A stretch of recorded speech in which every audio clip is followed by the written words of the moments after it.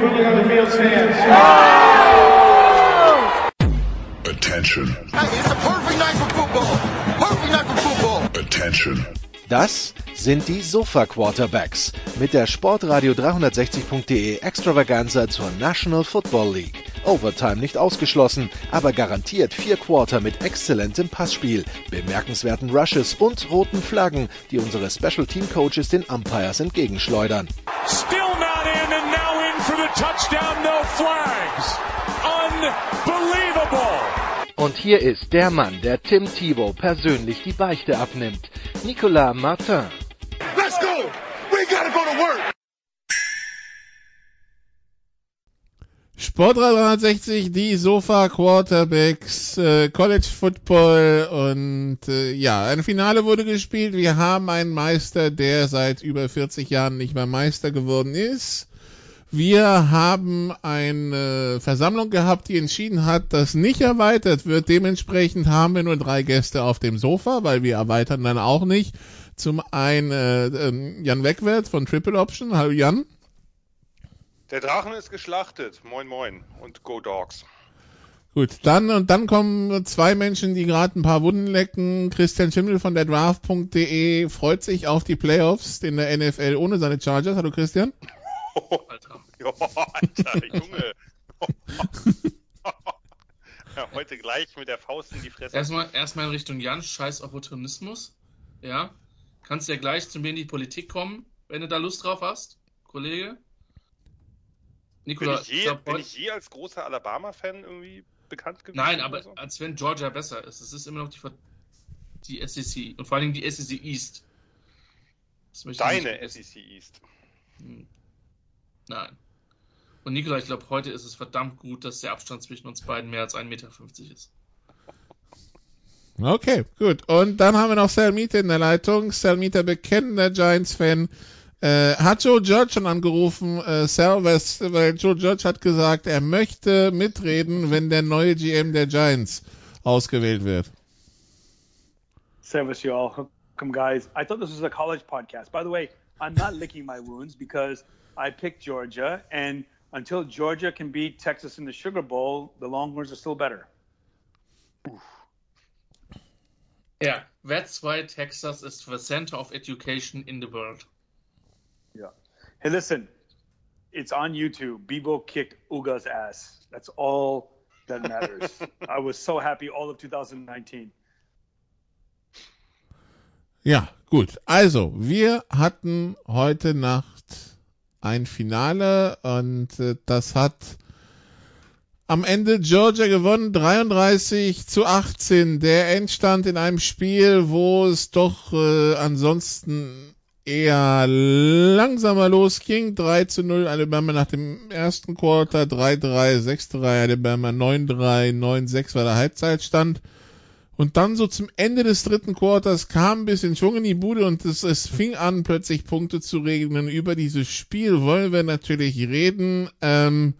Jan, wir fangen mal an. Wie gesagt, also in der ersten Halbzeit war es vor allen Dingen ein Spiel, wo sich die Defenses auf den Plan geschrieben hatten. Wir zerstören mal alles, was der Gegner macht. Und damit zumindest im Großteil der Plays auch recht erfolgreich waren.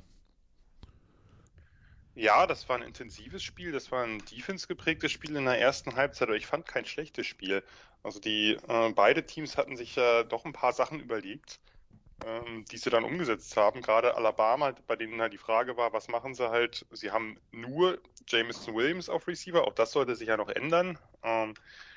Und haben halt angefangen, fand ich, ein sehr kreativer Offense eigentlich, mit Tempo, mit verschiedenen Formationen, haben immer wieder Überzahlsituationen in bestimmten Feldbereichen geschaffen, haben auch immer wieder ihre Spieler umhergeschoben, haben den Slot Bolden mal ins Backfield gestellt oder Jameson Williams in den Slot und vor allem immer wieder diese Trips und Bunch-Formationen, also drei Receiver eben auf einer Seite, meistens eben dann auch mit zweien, die halt dann freie Releases hatten also hinter einem quasi. Aber eben anders, Georgia hat auch viel Bunch gespielt, aber eben viel Bunch nahe der Line oder nahe den Linern mit eben in Tight Formations, mit den Tight Ends, und Alabama hat versucht, so ein bisschen diese Defense horizontal auseinanderzuziehen. Also wirklich so ein bisschen Spread-Out zu spielen. Viel Play-Action, viel RPO, Quick-Passing-Game, den Ball schnell aus Youngs Hand bewegen, weil sie wussten, das, was beim ersten Mal so gut geklappt hatte, nämlich die Bulldogs Defense einfach komplett von Young fernzuhalten. Er hat ja keinen Sack kassiert im ersten Aufeinandertreffen im SEC Championship Game. Das war eben dieses Mal nicht mehr so. Man wusste ja auch vorher, die beiden Spieler der rechten Seite der Line, Ekiyor und Owens, die waren angeschlagen. Der Center war der Backup-Center drin. Und von daher war schon klar, dass Georgia wahrscheinlich allein schon aufgrund der Personalsituation da vielleicht ein paar Vorteile hat. Und sie haben es eben auch viel besser gemacht. Sie haben wirklich regelmäßig aus verschiedensten Momenten geblitzt, haben ihre Inside-Linebacker rausbewegt, von außen geblitzt, haben auch eigentlich diese Condensed Formations relativ gut verteidigt. Aber Alabama hat, fand ich in der ersten Halbzeit, ich weiß nicht, wie es euch ging, den Ball ein bisschen besser bewegen können. Also da gab es ein paar Drives, wo sie wenigstens ein bisschen was gemacht haben. Georgia war ja am Anfang Stetson Bennett, man hat gemerkt, die Bühne ist sehr groß und er ist unfassbar nervös gewesen. Erst kriegt er bei dem Rollout da einen Sack, den er nie nehmen darf. Dann 2 Plays später fällt ihm der Ball aus der Hand, weil beim Scramble, der ihm glücklicherweise direkt wieder reinspringt. Das war schwierig, aber man muss auch natürlich auch sagen, das, was Will Anderson über das ganze Spiel da gemacht hat mit Georgias O-Line, das war natürlich schön. Also der hat halt einfach, das war eine One-Man-Wrecking-Crew, war für mich der MVP des Spiels. Der geht natürlich nie an den Verlierer, aber das war wirklich sensationell. Also die Alabama Front hat auch wirklich, wirklich viel Pressure aufgebaut, insbesondere mit Anderson, aber auch gerne mal, dass man Anderson halt, den hat man nochmal nach innen gestellt und dann außen Linebacker rumblitzen lassen oder so. Also das war wirklich sehr beeindruckend. Und Georgia, muss man natürlich auch dazu sagen, in der ersten Halbzeit unglaublich viele Strafen, unglaublich viele negative Plays. Dadurch kamen sie immer wieder in ungünstige Down-and-Distance-Situationen. Und dumme Strafen vor allen Dingen. Dumme Strafen auch, ja. Also von False Start bis Catch Interference. Unter anderem. Aber gerade, also das in der Offense, das hat mich halt wirklich gestört. Immer wieder, auch wenn sie dann, was weiß ich, bei Second and One einen False Start, das killt dich halt, wenn du den Ball nicht gut bewegen kannst. Und beide Teams in der ersten Halbzeit konnten beide Teams ja überhaupt nicht laufen. Die hatten ungefähr einen Schnitt von etwas über einem Yard, wenn man die Sacks rausrechnet. Und es war so ein bisschen, ich hatte den Eindruck in der ersten Halbzeit, wenn man sich das Ganze nochmal anguckt, ich habe es heute nochmal getan, man hat 3 Field Goals für Alabama, 2 für Georgia gehabt. Und die kamen eigentlich, also Alabama hatte am Anfang diesen methodischen Drive, der dann geendet ist in der Red Zone. Georgia hat am Ende, als sie das 6-9 gekickt haben, einen relativ okayen methodischen Drive gehabt und der Rest waren halt die Big Plays. Also das war halt einfach ein totaler Abnutzungskampf. Also die haben wirklich sich die Fronts da gegenseitig auf den Hals gehetzt und das war unglaublich physisch und die Tackles saßen ja auch relativ gut eigentlich über weite Strecken der ersten Halbzeit. Und dann gab es eben diese paar Big Plays. Das Big Play bei Georgia von George Pickens, als der Safety da irgendwie pennt.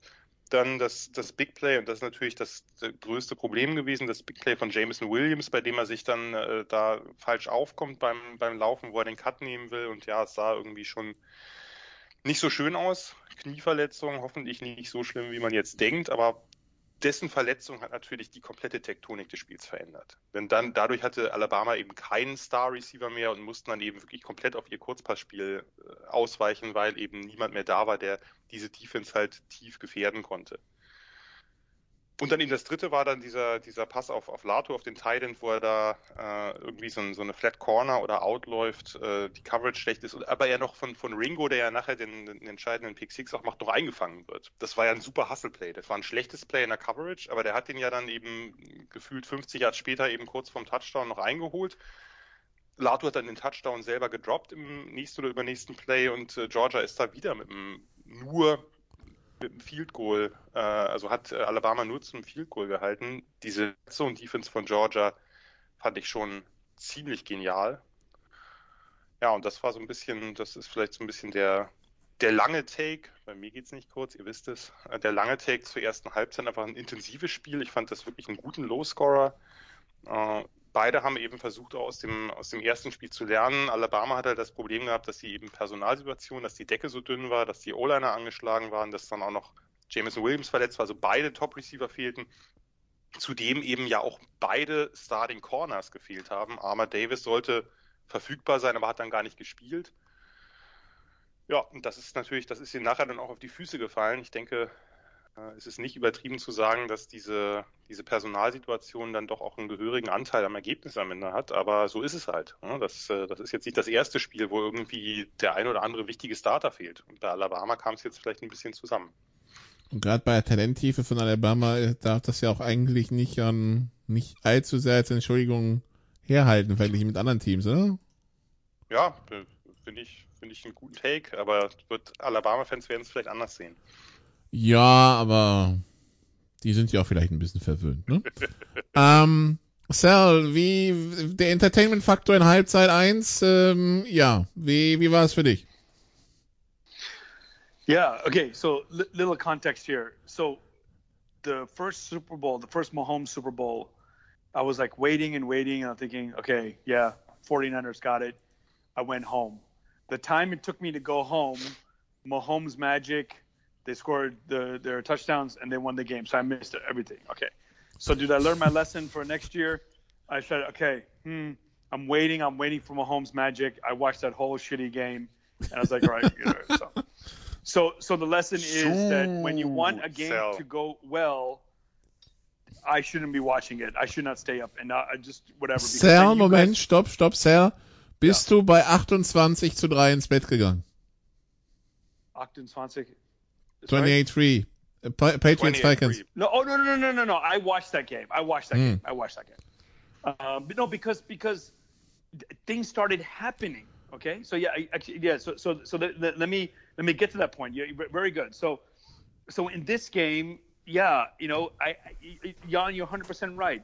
Even though it was a field goal fest, it was entertaining. But at the same time, it wasn't entertaining enough for me to say, okay, I didn't see, just like with Mahomes, before he took off against San Francisco and throughout the whole game last year, both these quarterbacks and both the offenses were not making me stay in. I did not want to watch a 15-12 game. I didn't want to watch an 18-15 field goal fest. And so I was already falling asleep, and I was like, and I wasn't tired. I just was bored. And I said, it's just, yeah, I know, guys. I mean, I love the game, but I also want to be entertained, especially if it's not the Longhorns. I mean, come on. So I'm being honest with you. But yes, with the 28-3 game, no, I did not wake up and say, holy shit, what did I miss? I was happy to watch history. And this was in Reliance Stadium, correct? Mm-hmm. So, no. What I'm saying is that because I remember the halftime show was fucking awesome. Lady Gaga, I still watch it once in a while. I love Lady Gaga, FYI. So I will dance to Poker Face and Bad Romance anytime. So there was something in the third quarter that and I know that it started at the beginning, at the end of the third quarter, but still it was something about like watching Brady losing. And I don't know what it was. So I was okay with the first half. It just for me at that moment. But then of course when I saw the highlights this morning, seeing that the offense has turned up. So you were just asking about the first half. Yeah, the first half for me was exactly what we saw all year.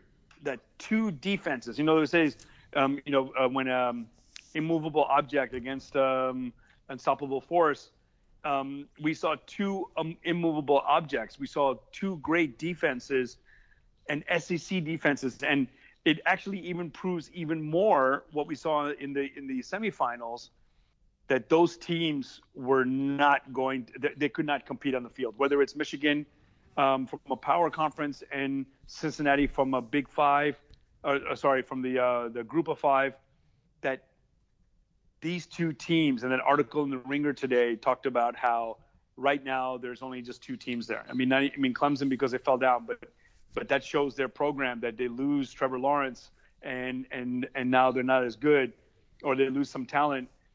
They talked about Nick Saban winning the championship last time against Georgia.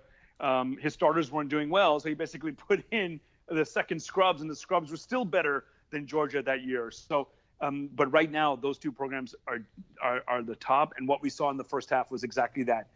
I just thought that maybe they were like kind of feeling their punches, kind of figuring things out. But I just said to myself, when I woke up at 9-6 with I think 5 minutes to go in the third quarter, I just said to myself, okay, enough. And unfortunately, that's when the fireworks started. Auf der anderen Seite, Christian, ist ja meistens so, wenn es so physisch zugeht, dass man dann so als Zuschauer sich fragt, geht das dann wirklich über 4 Quarter, dieses Rumgeprügel, ja? Also irgendwann, also erst dachte man, Georgia wird müde, weil die permanent mit der Defense auf dem Platz waren, aber dann hat's dann quasi bei beiden, hat man das Gefühl gehabt, so Abnutzungserscheinungen gegeben. Ja, aber das ist ja tatsächlich normal, gerade wenn beide Mannschaften auch permanent laufen wollen und das in den meisten Fällen nicht hinbekommen, zumindest gestern Abend nicht. Oder an dem Abend, bevor diese Aufnahme gelaufen ist, Abend nicht. Insofern, aber das stimmt, normalerweise die Ballerei lässt irgendwann nach, die Teams werden irgendwann müde. Ich meine, es ist auch, glaube ich, kein Zufall, auch wenn der eine oder andere defensive Score dabei war, dass die Großteil der Punkte in der zweiten Halbzeit eben passiert ist und dann noch relativ spät. Dass das allerdings ein physisches Geballer wird, das dürfte niemanden überraschen. Nee, dass das eher nicht, also dass die Nummer nicht 50-45 ausgeht, das war eigentlich eher zu erwarten, ja. Und dann, nachdem sich Herr Bennett dann irgendwie auch ein bisschen gefangen hatte, ging es langsam in die richtige Richtung, aber dann gab es diesen einen Fumble, Jan. Ja, wenn ich ganz kurz vorher nochmal loslegen darf. Ich fand das spannend, weil ich dachte, naja, Alabama muss eben, jetzt haben sie ihren Deep Threat nicht mehr, jetzt müssen sie halt noch mehr eben, das haben sie ja eigentlich auch gemacht, wirklich diesen Small Ball spielen. Dachte, sie können nicht laufen, sie müssen halt eben die schnellen horizontalen Pässe nach außen spielen, damit sie eben auch Georgias Front nicht groß einladen, da Druck auf Young zu machen. Ich meine, erst hat Young seinen ersten Fehler gemacht, diese Interception war ein super Player vom Safety, der da, glaube ich, die kurze Zone hat und dann einfach mit dem Snap droppt, weil er irgendwie direkt ahnt, was kommt. Das war schon spektakulär, aber trotzdem eben ein dicker Fehler. Unbestraft? Als die Bulldogs das nicht genutzt haben, dachte ich, okay, come on. Also, die haben den Ball irgendwie an der Alabama 43 bekommen und kriegen den nicht bewegt. Wenn schon Bryce Young, der beste Quarterback im College Football, die eine Interception serviert, okay, das wird irgendwie nichts mehr. Und dann kam halt dieser Drive, das war, glaube ich, der erste Knackpunkt des Spiels, wo Alabama genau das, ich hatte vorher geschrieben, sie sollen diesen Small Ball jetzt spielen, kurze Pässe, und da konnten sie plötzlich auch zum ersten Mal laufen mit Brian Robinson. Und haben diesen 17 Play, 68 Yards, was ja wirklich genau das aussagt. Immer 4 Yards, 3 Yards, 4 Yards, 5 Yards. Und dann haben sie aber wieder in der Red Zone wieder Schluss, wie jedes Mal eigentlich. Das war ein super Play auch vom Safety von Lewis Cine. Und dann blockt Jalen Carter den Field Goal Versuch. Das war natürlich irgendwie einfach so ein bisschen so ein Momentum-Killer. Ne? Wenn du hast den Ball ewig lang, bewegst den gut gegen eine Defense, die ja eigentlich nicht viel zulässt. Du hast eigentlich das halbe Viertel, oder über das halbe Viertel sogar, sehe ich gerade, 7,45. Da muss natürlich was bei rumkommen, sei es nur ein Field Goal. Das war ja bis zu dem Moment ein Field Goal Spiel und 12-6 klang schon fast nach einer Entscheidung. Und genau im nächsten Play kommt dann das erste Lauf-Big Play, wo James Cook, das war irgendwie ein Counter, glaube ich, da 67 Yards läuft und sie dann den Ball reinpounden halt in den nächsten Plays. Dann auch mit dieser geilen Jumbo-Formation halt Jordan Davis und Jalen Carter, zwei der schwersten Defensive Tackles halt in die Offense stellen. Das haben wir ein paar Mal gemacht und die können dann doch den einen oder anderen Spieler ein bisschen bewegen, zumindest für ein Yard reicht's dann. Alabama kommt ja wieder dran, wieder mit so einem eher Drive mit einigen kurzen Dingern, kam auch eine Strafe, glaube ich, zu.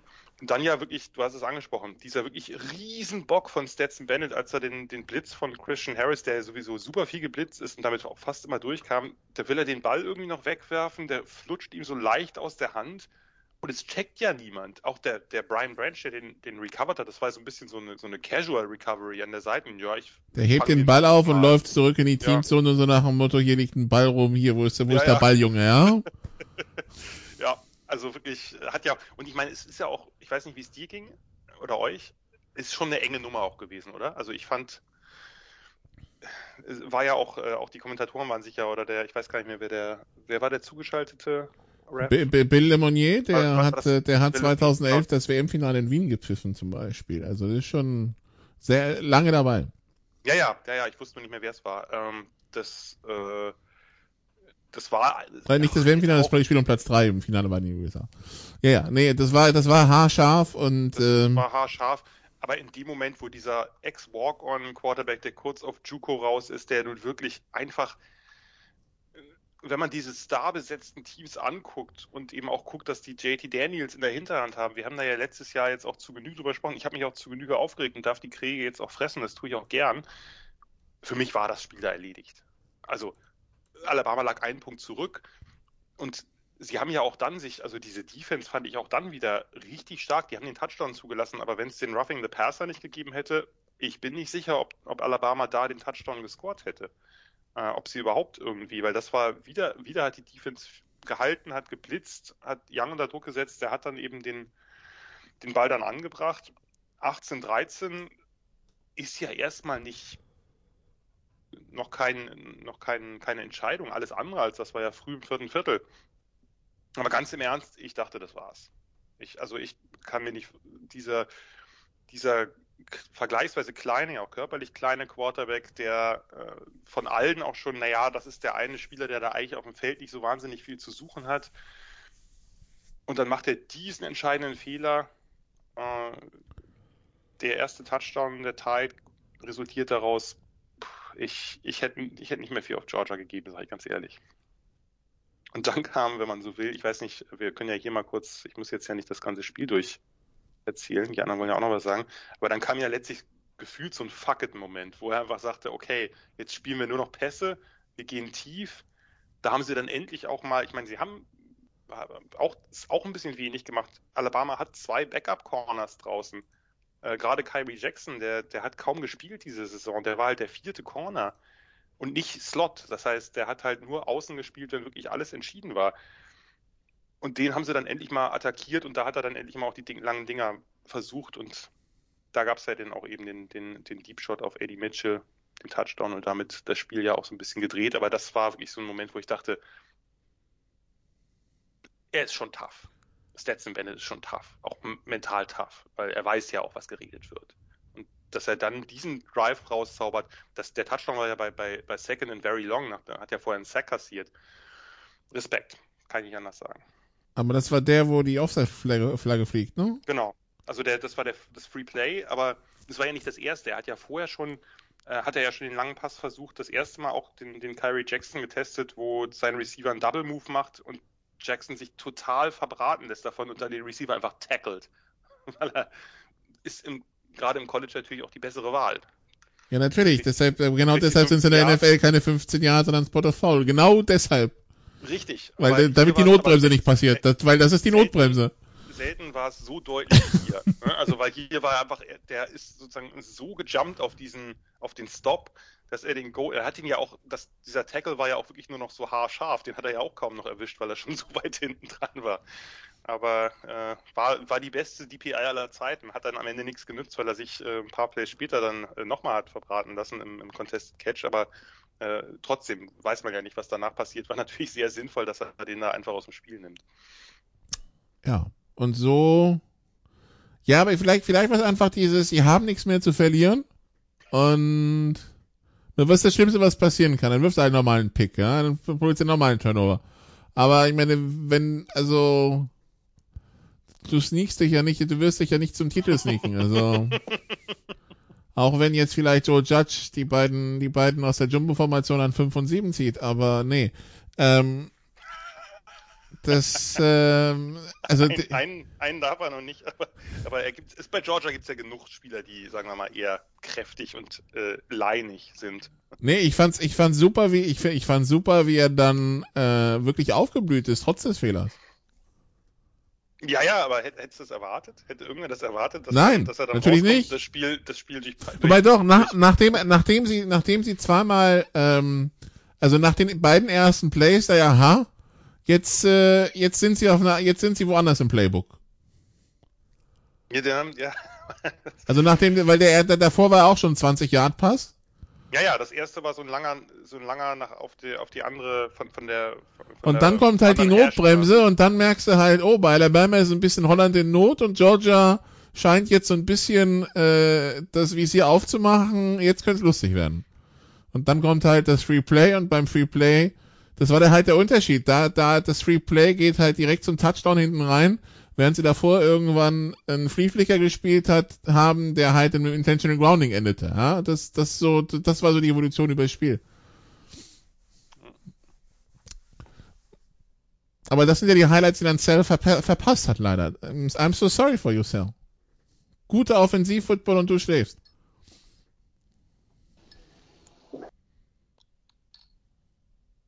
Yeah, of course. I regret it. And that's the thing that for me, I think about, do I wake up at halftime? Maybe I might have missed it. Maybe that's what I need to do. Maybe that's something I need to do is like, just wake up at halftime. Wake up at 3:30, halftime show, and then watch the ending. I mean, I love a great ending. I love the credits in all the movies. Probably that's the best thing to do. So I need to change my viewing habits. Ja, und dann Touchdown, 3 and out, nochmal Touchdown und dann der Pick 6 und dann hatte man dann ging es aber auch plötzlich ziemlich schnell südwärts für Alabama, Christian. Dann nach diesem einen Touchdown hatte man das Gefühl. Da ist Alabama schon so weit im Süden, ne? Ja, aber dieses Gefühl, das war dann schon kurz vor Mexiko, also. Ja, das ist in der Tat der Fall. Das ging dann alles ein bisschen zu schnell für die Truppe und die Entscheidung fiel dann ja auch, es war dann ja auch mehr oder weniger gefallen. So ehrlich muss man dann ja auch sein, aber das war dann anhand dessen, dass dann Georgia tatsächlich mal die Kaltblütigkeit hatte, was in den letzten Jahren auch oft nicht der Fall war. In einer gewissen Weise mit Sicherheit auch überraschend, aber gut für die Bulldogs an der Stelle, selbstverständlich, dass man da endlich auch mal entschiedener vorgehen konnte. Also die Bulldogs, die dann probiert haben, die Uhr auszulaufen. Jan, in der B-Note müssen wir dann ein paar Abzüge machen. Ich habe mich wirklich aufgeregt. Weil, also ich dachte, die Auszeiten von Alabama sterben zügig und dann 5 Sekunden hier, 12 Sekunden da, 10 Sekunden hier, dann kommt die Pass-Interference und dann denkst du, okay, diese Auszeiten werden nicht sterben, jetzt müsst ihr punkten, Georgia, sonst wird's knapper, als ihr wollt. Und dann kassieren sie einen Touchdown und dann ist es zwar immer noch ein Score-Unterschied, und dann wusste man schon, okay, jetzt muss Alabama richtig Gas geben. Ja, Nikola, ich habe das ja bei Twitter schon etwas entgeistert kommentiert, wenn es dann mal 5 Sekunden gewesen wären. Es gab einen, da war es, glaube ich, 18 Sekunden waren auf der Uhr oder so. Da denke ich doch, was geht bei euch? Ich meine, es war natürlich schwierig. Ne? Sie führen mit einem Punkt. Sie forcieren den 3 and Out von Alabama. Komme ich gleich nochmal drauf, aber bleiben wir jetzt erstmal bei dem Thema. Und dann fangen sie an, und das konnten sie ja in der zweiten Halbzeit, das war ja wirklich überraschend, wie gut Georgia in der zweiten Halbzeit plötzlich laufen konnte. In der ersten Halbzeit war ein Lauf 1 Yard ungefähr und plötzlich ging es, sowohl mit Zeus White als auch mit James Cook, der dann vor allem dieses dicke Ding gemacht hat. Aber dieses Inside-Running fand ich schon beeindruckend, dass sie das plötzlich, da müssen sie ihre O-Line auch, und sie hatten ja ihre O-Line umgestellt, da war der Right Guard verletzt und dann haben sie erst den Left Tackle auf Left Guard gezogen, dann nachher auf Right Guard gezogen, dafür einen neuen Left Tackle gebracht. Also die haben zweimal geschaffelt in der O-Line und diese späte Kombination, ist ja auch seltsam, dass man seinen Left Tackle, der gegen Michigan noch so gut gespielt hat, Sawyer, dass der dann plötzlich erst Left Guard und dann später Right Guard spielt. Aber es hat halt offensichtlich was genützt, weil sie konnten dann laufen oder besser laufen. Und dann schaffen sie es wirklich genau, also eigentlich ideal. Es sind 7 Minuten noch auf der Uhr. Da kannst du natürlich jetzt nicht 4-Minute-Drive spielen, weil es einfach noch zu lang ist, gerade wenn du mit einem Punkt führst. Aber der Start war ja einfach Run for 4 Yards, Run 7 Yards, Run 5 Yards, Run 7 Yards. Besser geht's ja eigentlich nicht. Du gehst nicht zu schnell übers Feld, nicht ein Big Play oder so, weil dann weißt du ja bei einem Punkt Vorsprung, das wird dann natürlich schwierig, sondern sie melken die Uhr, aber die müssen sie doch richtig melken. Da muss sie spätestens nach dem zweiten, als sie das erste First Down gemacht haben, als Samir White für 7 Yards hat, da fange ich doch an, da bin ich dann unter 6 Minuten, da fange ich wirklich an, jede Sekunde zu sparen.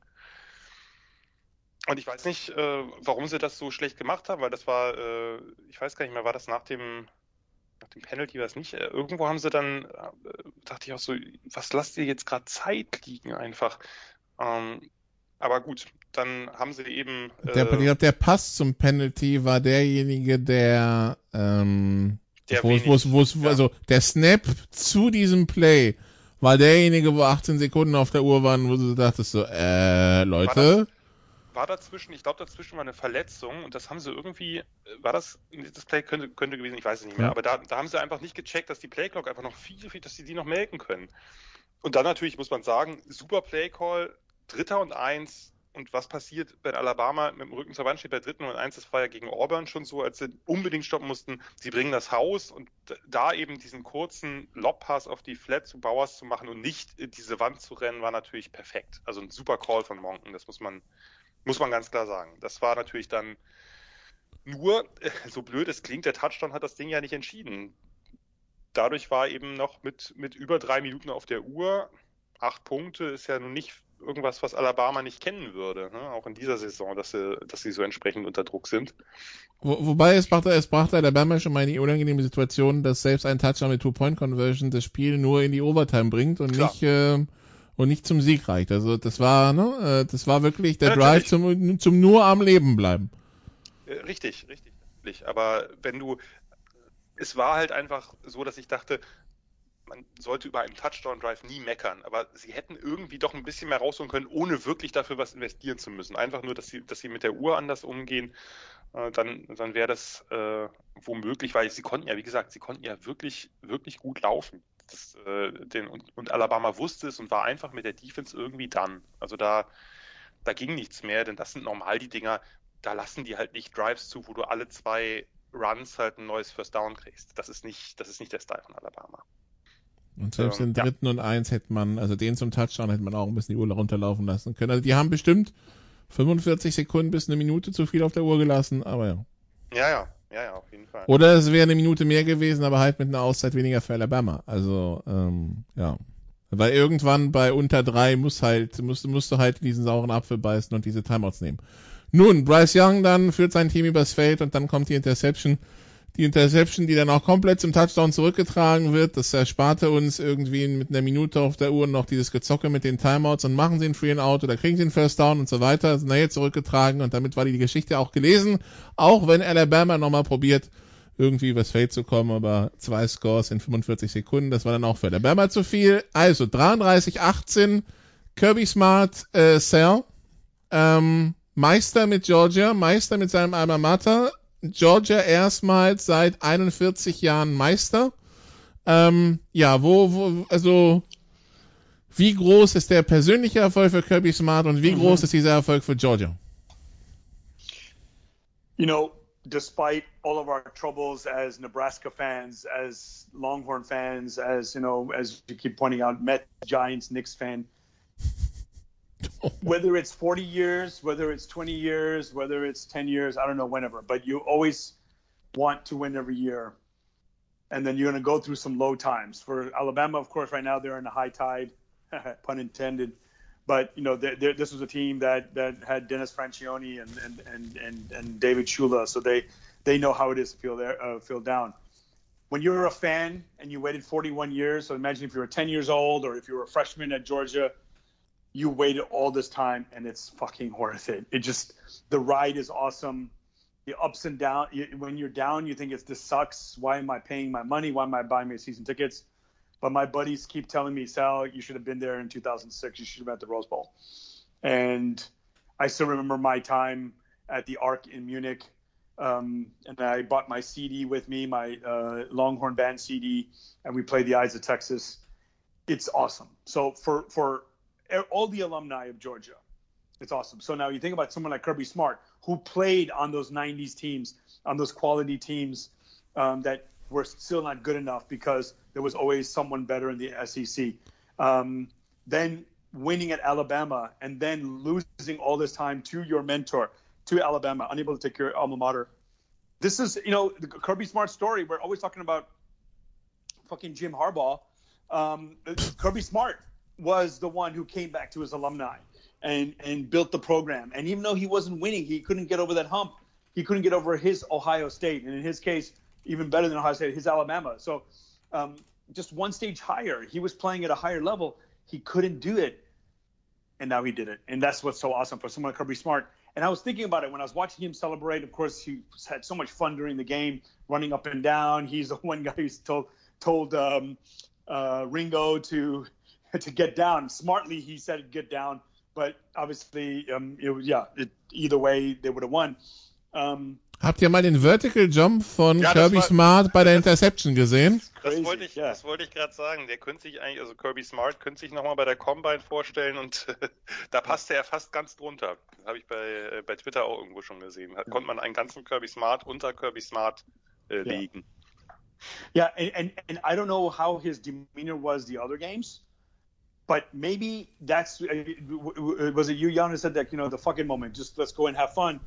I just think that he said, you know what, if we're going to lose, I'm going to make sure I put everything out on the field.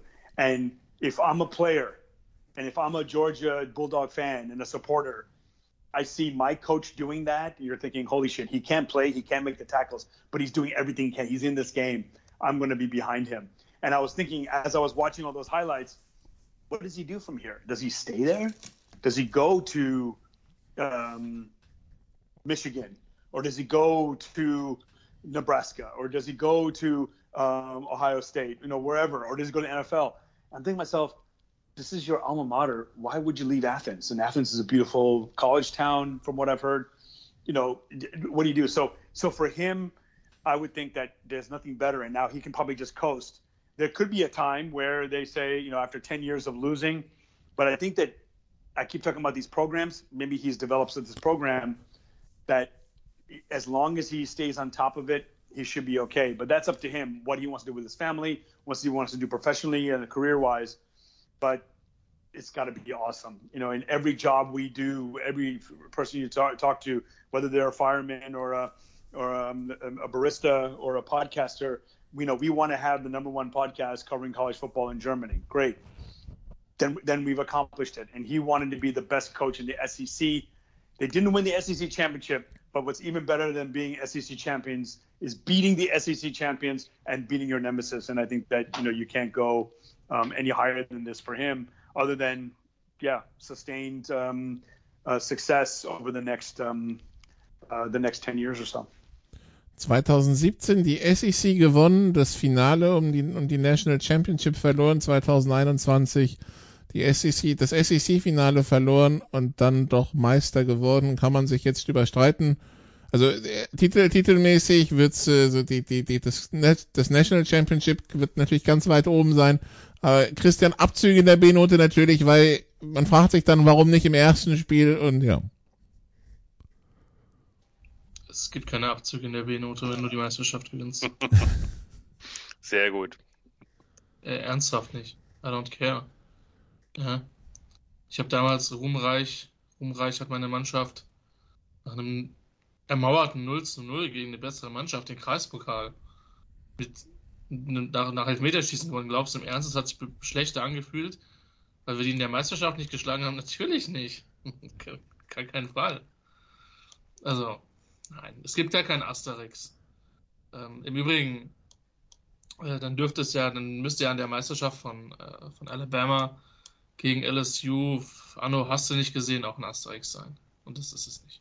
Also, es sind die Regeln. Ich schätze mal, wir werden noch in 37 Jahren dieses Playoff-Format haben, weil die Commissioners keinen Bock haben auf eine Playoff-Erweiterung, was einerseits okay ist, auf der anderen Seite, ja, mein Gott. Moment, unser Freund aus der Pac-12 hat gesagt, er ist so ziemlich für alles offen, was vorgeschlagen wird, nur der Rest nicht. Ja, das Ding ist halt, ich glaube halt tatsächlich, der Unterschied wird halt sein, dass du statt ein paar relevanten reinen Bowl-Games, die du dann hast du halt ein paar nette First-Round- und Viertelfinalspiele. Ich habe immer Athletic gesehen, ich kann blöderweise echt nicht mehr sagen, wer diese Story geschrieben hat, aber ich stimme ihm tatsächlich zu. Oh, sorry, ich schweife total ab, egal. Kein Problem.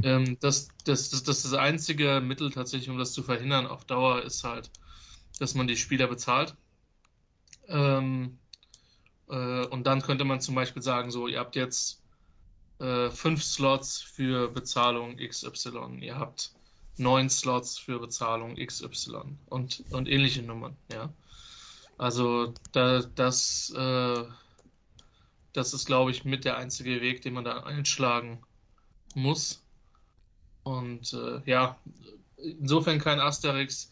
Sal hat es insofern richtig gesagt, dass Georgia lang genug dem nachgejagt ist und es keine Witze mehr aus den 80ern gibt. Insofern ist das jetzt auch mal, sag ich mal, über eine übergreifende Saison auch mal verdient, dass sie es mal gewinnen. Es ist auch jetzt nicht so hart überraschend gewesen, dass sie es gewonnen haben.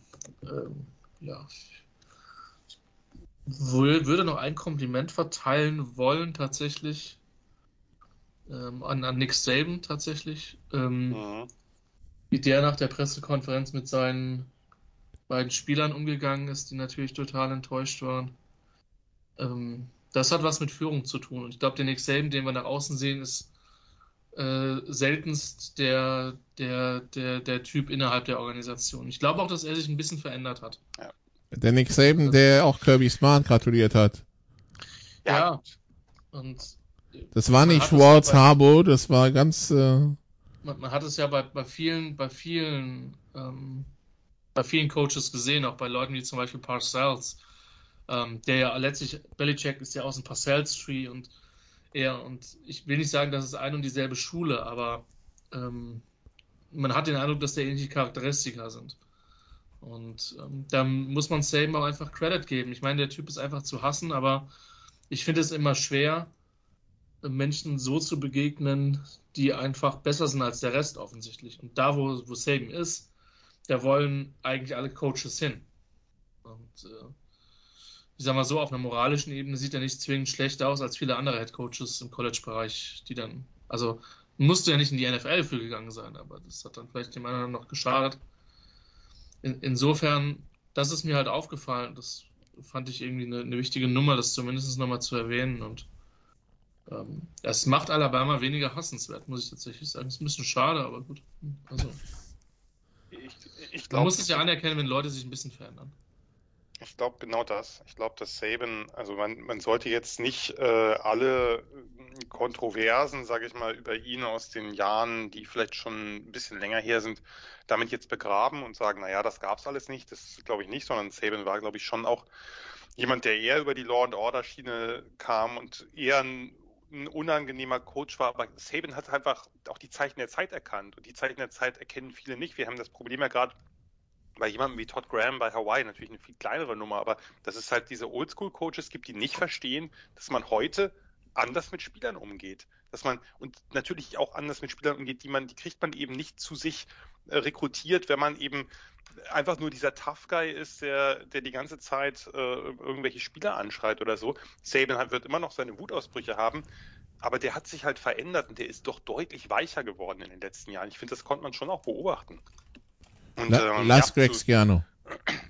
Ja, Greg Schiano ist Last Man Standing, aber nein, zu Smart hat er ja auch vorher immer, also es ist ja ein bisschen anders als bei Belichick, der ja mit dem einen oder anderen Assistant Coach, der dann frühzeitig NFL-Coach geworden ist, Eric Mangini ist Saban ja mit seinen ehemaligen Assistants doch eigentlich immer sehr gut umgegangen und hat auch ein gutes Verhältnis zu dem, und Kirby Smart war ja nun eigentlich der Assistant von ihm, und der hat ja auch vor dem Finale schon in höchsten Tönen erneut von ihm gesprochen, ihm nachher auch gratuliert, und das, was Christian angesprochen hat, eben auch die Leadership, seine eigene Leadership, aber auch eben auch die Spieler nochmal mitzunehmen. Also Bryce Young und Will Anderson sind vielleicht auch die beiden besten Spieler dieses Finals gewesen. Da war Georgia insgesamt ein bisschen kompletter, hat natürlich auch in der einen oder anderen Situation vielleicht auch ein bisschen mehr Glück gehabt, denn letztlich sind wir uns ja auch einig, 15 Punkte gibt natürlich dieses Spiel nicht wieder. Das war ein sehr, sehr enges Spiel.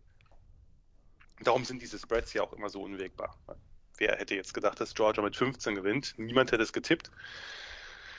Aber das Saban ist, glaube ich, jemand, der hat die Zeichen der Zeit erkannt, in vielerlei Hinsicht, ja auch schematisch, aber eben auch in der Hinsicht, dass man eben heute vielleicht nicht mehr immer nur dieser unglaublich unnahbare Tough Guy ist, der damit gewinnt, dass er irgendwie Spieler diszipliniert unter Druck setzt und dass die Angst irgendwie haben, sondern das ist, glaube ich, schon, da hat sich schon einiges getan in den letzten 10, 15 Jahren, und das muss man ihm auch zugutehalten, das finde ich absolut. Und wenn man sich auch anguckt, wie er er ist jetzt nicht der schlimmste Coach gewesen, auch was so bei sozialen Dingen, bei Black Lives Matter oder ähnliches, hätte ich jetzt Angst gehabt, Saban, der ist natürlich der Kandidat, der da irgendwie irgendwelchen grotesken Quatsch erzählt. Nein, das hat Dabo Swinney souverän für ihn übernommen. Aber nein, Saban, er wird weicher und ich verliere auch so ein bisschen, ich war früher immer komplett anti-Alabama eingestellt und verliere seit einigen Jahren schon so ein bisschen dieses, die müssen auf jeden Fall verlieren. Das sehe ich nicht mehr so. In diesem Spiel war ich für Georgia einfach, weil es auch an der Zeit ist und diese Defense mich begeistert hat und insgesamt die Georgia Defenses mich die letzten Jahre auch immer schon noch mal ein bisschen mehr abgeholt haben als die Alabama Defenses. Egal, ob sie jetzt besser waren oder nicht, aber ich mochte die Spieler auch einmal lieber und den Style zum Teil, obwohl der ja sehr ähnlich ist. Es war mal an der Zeit, dass Alabama verliert und man weiß ja auch, dass die Tide nirgendwo hingeht, dass wir nächstes Jahr wieder mit Alabama rechnen werden.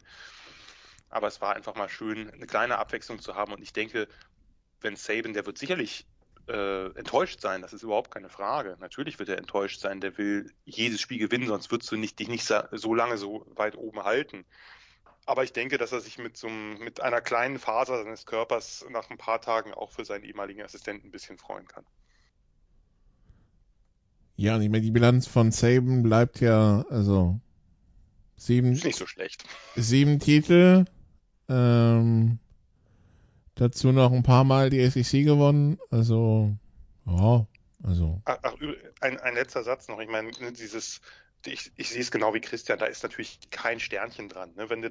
Es gibt nun mal eben diese Wiederholung oder diese Rückspiele, die es früher im College Football fast nie gab, da werden wir uns wahrscheinlich öfter dran gewöhnen müssen, gerade wenn es irgendwann dann doch zu Playoff-Erweiterungen kommt, weil womöglich ja das ein oder andere SEC-Team nochmal auf ein anderes SEC-Team treffen wird, wenn man die Playoffs noch etwas spreizt, sage ich mal. Letztlich hat sich auch keiner beschwert, als Alabama vor 4 Jahren gegen Georgia gewonnen hat, obwohl sie die SEC nicht mal gewonnen haben, nicht mal im SEC-Finale standen. So, von daher, ja, ich denke, das ist einfach Teil der Playoffs, dass man eben selten, aber ab und an zweite Chancen bekommt. Und wenn man die nutzt, dann hat man das ganze Ding verdient gewonnen. Und für mich ist da jetzt anzufangen mit den Verletzten oder so. Man hat letztes Jahr auch nicht drüber geredet, dass Georgia ihre beiden Top-Receiver irgendwie das ganze Jahr oder fast das ganze Jahr gefehlt haben. Das ist halt einfach so dann. Dafür haben diese Teams ja auch einfach echt, da hat Nikola ja schon recht, Entschuldigung, Christian, echt viel Talent dahinter. Ich meine, wir sind noch im Finale, ne? Aber auf diese Todd Graham-Nummer müssen wir im Laufe des Podcasts nochmal draufhauen. Ja, ich musste es auch schon mal kurz unterbringen, prophylaktisch. Welche Nummer? Der Hawaii-Coach. Nikola, warst du zum Finale fertig? Grundsätzlich ja, eigentlich schon. Ja, also die Frage, die ich jetzt noch hätte, ist, wie lange macht Saban noch? Weil der ist inzwischen auch schon 70. Aber ja. Solange wie er Bock hat, glaube ich. Ja, die Frage ist halt, wie viel Bock hat er noch, aber ja. Du, solange rekrutiert wie eine Sau und wobei Texas A&M setzt ja offensichtlich das NEL-Money ein bisschen besser ein. Absolut perverse Klasse.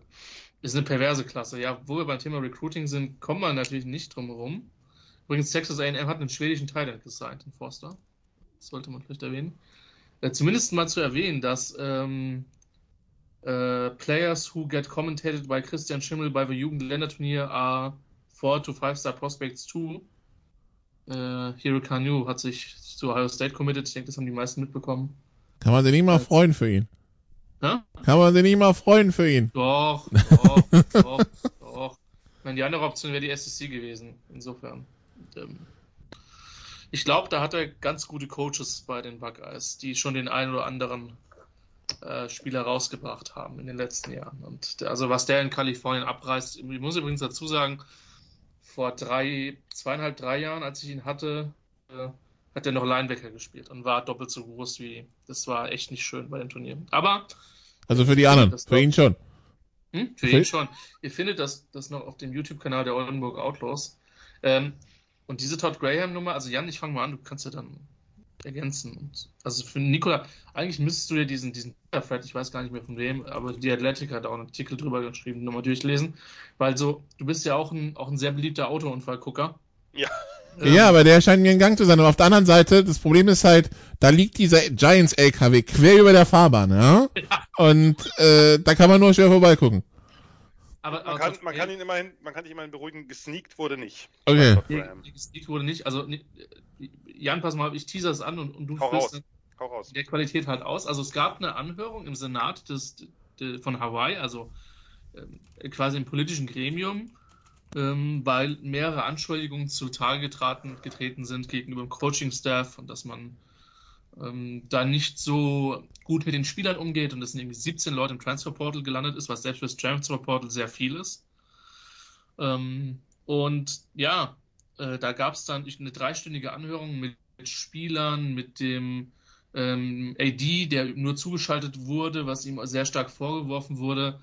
Und man muss zugeben, und das sind meine letzten Worte, weil Jan hat das mit Sicherheit noch etwas detaillierter aufschlüsseln, es war eine ziemliche Shitshow mit etlichen Vorwürfen und sage ich mal so, das, was man dann zu Todd Graham außerhalb dieser Blase gehört hat, war nicht unbedingt freundlich.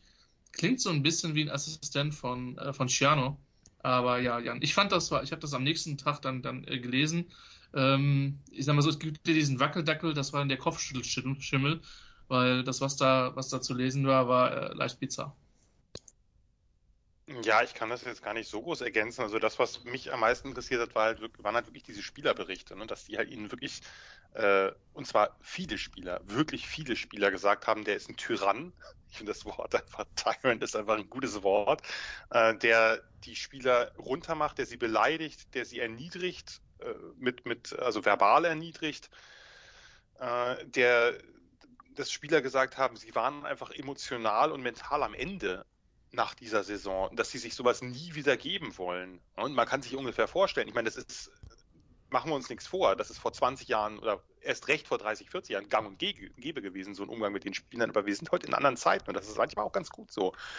Und natürlich passt es ganz gut dazu, dass der gute Todd Graham das natürlich alles immer mit seinem, wie so viele dieser, sagen wir mal, etwas konservativer geprägten Coaches, das alles natürlich mit seinem Glauben irgendwie auch verbinden oder so. Aber der hat wohl wirklich dafür gesorgt, dass keiner mehr Lust hat, bei diesem Programm zu spielen.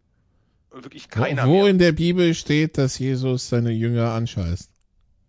Ja, na gut, das ist doch, also dass diese Leute halt einfach bigott sind, da müssen wir ja nicht drüber reden. Aber das muss so schlimm gewesen sein, dass es wirklich quasi zu halben Spielerrevolten gekommen ist. Und dass Hawaii irgendwie dann, dass denen ja die Spieler einfach auch abhanden gekommen sind und man schon bei dem Ausfall des Bowl-Spiels darüber spekulierte, wie viel war da jetzt Covid und wie viel war da jetzt Todd Graham. Also One account involving him calling a player playing the ukulele as fucking annoying while calling Hawaii a third world country for not having Dr. Pepper vending machines, okay? Weil die nicht Dr. Pepper da hatten. Gut, ich meine, so ein Spruch der ist natürlich nicht akzeptabel. Wäre jetzt mein kleinstes Problem, dass jemand einen dummen Spruch direkt am Automaten macht oder so, aber das scheint einfach ja ein Teil einfach einer Kultur zu sein, die er da implementiert hat, die den Spielern die Luft zum Atmen nimmt, letztlich. Und ja, ich denke, diese Leute werden halt peu à peu aussterben. Natürlich, das ist ja immer ein ongoing process, ne? Das ist immer natürlich welche, die nicht adaptieren können, die sich nicht an neue Zeiten gewöhnen können. Und da muss man, das meinte ich noch, da muss man als Saban wirklich auch Respekt aussprechen, denn Saban war früher genauso ein Schleifer. Der hat aber die Zeichen der Zeit erkannt und das ist ja auch, die Leute müssen nicht so bleiben, wie sie sind. Das sollte man sich immer wieder vor Augen führen. Andere verstehen es nicht so ganz und fallen dann entweder auf die Nase oder haben vielleicht noch so viel Erfolg, dass sie erst später auf die Nase fallen. Das ist natürlich immer ein Teil des Ganzen. Anyway, die Storys, Nicola, keine Sorge, die werden uns nicht ausgehen die nächsten Jahre. Solche Vögel laufen noch genug rum. Hier, der ist doch jetzt, wer ist jetzt wieder DC geworden, wer es nie hätte wieder werden dürfen? War das einer von Ex-Baylor oder war doch diese Woche gerade wieder? Da habt ihr euch auch aufgeregt. Gewechselt. DJ Durkin, der bei Maryland als Headcoach damals das war die Tod des Spielers für John McNair, glaube ich, hieß er, verantwortlich war. Der hat ja einfach nur mal wieder ein Upgrade gehabt. Der war ja DC bei Ole Miss und ist jetzt bei A&M gelandet. Gut, das ist Es ist einfach jemand, also da frage ich mich auch. Ich meine, damals gab es ja eine Untersuchung bei Maryland, die gesagt hat, dass es wirklich sie haben wörtlich von einer toxischen Kultur dort gesprochen, einer Kultur der Angst. Ich weiß wirklich nicht, was passieren muss, damit solche Vögel da dann auch einfach keine Jobs mehr kriegen und zumindest keine solchen Jobs mehr, nicht in Verantwortung sind für irgendwelche Kids. Denn gerade bei A&M frage ich mich, die rekrutieren super. Jimbo Fisher ist ja einfach einer der besten Recruiter überhaupt. Nun sitzt er da und kommt in irgendein Wohnzimmer, wo dann irgendwie, was weiß ich, irgendein so ein 17-Jähriger sitzt und dann ist da DJ Durkin und er muss jetzt erklären, warum das jetzt das Geilste ist, die nächsten 4 oder 5 Jahre dann bei denen zu verbringen. Das halte ich für schwierig, aber wahrscheinlich lockt die NFL und das Profigehalt dann doch zu sehr und das ist ja auch alles nachvollziehbar. Ne? Die begeben sich ja in irgendwelche Hände, wo sie das Gefühl haben, dass das vielleicht am besten passt, auch perspektivisch. Aber ich verstehe nicht, dass man solche Leute nicht einfach aussortiert, muss man so deutlich sagen. Solange Art Briles weiter in Italien coachen darf. Aber dass er eben nach Italien muss, naja gut, musste er ja zwischendurch, war er ja auch wieder zurück in den States. Aber ja, der ist nach dem verlorenen Italian Bowl ist am nächsten Morgen direkt zurück in die Staaten. Ja. Sal. An der Zeit, dass damals Schwäbisch Hall hinfährt und die 80-0 vom Feld prügelt. Aber gut. Nun, Sal, wir haben einen Instagram-Post gesehen. Always got an ace up my sleeve for whatever was dealt. Bet on yourself. Nebraska, let's get it. Casey Thompson wechselt von Texas nach Nebraska. Und wie Christian auf Twitter schon anmerkte, bringt jetzt also die Winning Culture von Texas nach Nebraska. Was kannst du Jan mit auf den Weg geben? Yeah, get ready to be disappointed, or I don't know. Does it get any lower at Nebraska? I don't know. I mean, it's come on. At least we've been to a New Year's Six game the last few years. So no, I mean, this is what we have to get used to. That growing up or when I got into college football, you always had these, like Stetson Bennett, someone who isn't good enough to be in a Power 5, goes to a junior college, and plays well enough, gets noticed by the recruiting staff or the assistant coaches at a big program and says, hey, we need to bring this guy in. And so then usually it's a junior college transfer that comes in and performs well at Texas Tech or at one of the the blue blood schools, because the blue blood schools have already picked up the best quarterback in the state or in the country. And so this is new to me to see in the last few years, to see these guys. Like I said the other day, Russell Wilson was probably the first one that I can recognize moving from one Power 5 to another Power 5 team. So I don't know, Jan. All I'll say is that this one quarterback won't change the culture and won't win Nebraska. If he's the biggest name, great. And if there's other people coming into a program to help Nebraska, or if any other school is picking up people to really bolster their offensive line. It's funny. I love Kirk Herbstreit's analysis yesterday. Oh, this game's going to be won on the line. Yeah, no shit. This is what I said the other day, where you can have a Heisman Trophy winning quarterback. You can have a 2,000-yard rusher. But that's all because of your offensive or defensive lines. And so if that is what Nebraska's built on that, and Nebraska's built on the black shirts, on their defense.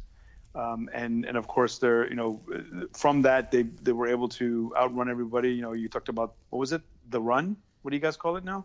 Yeah, this is the name, the run. The run. Okay. Against So Florida. The run, and those are the things that, and Rodgers from the back in the days, is like when you're able to totally dominate a team on the field, and that's what we saw in the semifinals.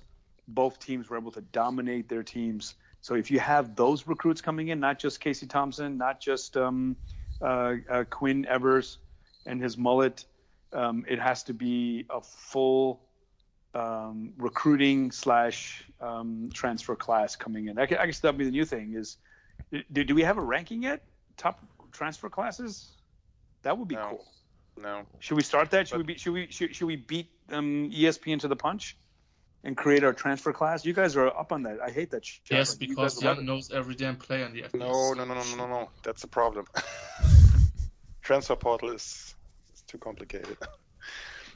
Nee, wir haben ja, Sal, wir haben ja auch schon über Casey Thompson und Hudson Card und das seltsame Quarterback-Handling bei den Longhorns und von Sark gesprochen. Und ich bin bei dem, was da so als Gerüchte rumging, bin ich mit Casey Thompson zufrieden, obwohl Casey Thompson zweierlei negative Merkmale hat. Erstens, er ist ein Sooners Legacy-Player und zweitens, er kommt von Texas. Also diese beiden Teams quasi sind bei ihm und in seiner Familie verankert. Da muss man nicht unbedingt dann nach Nebraska, aber gut.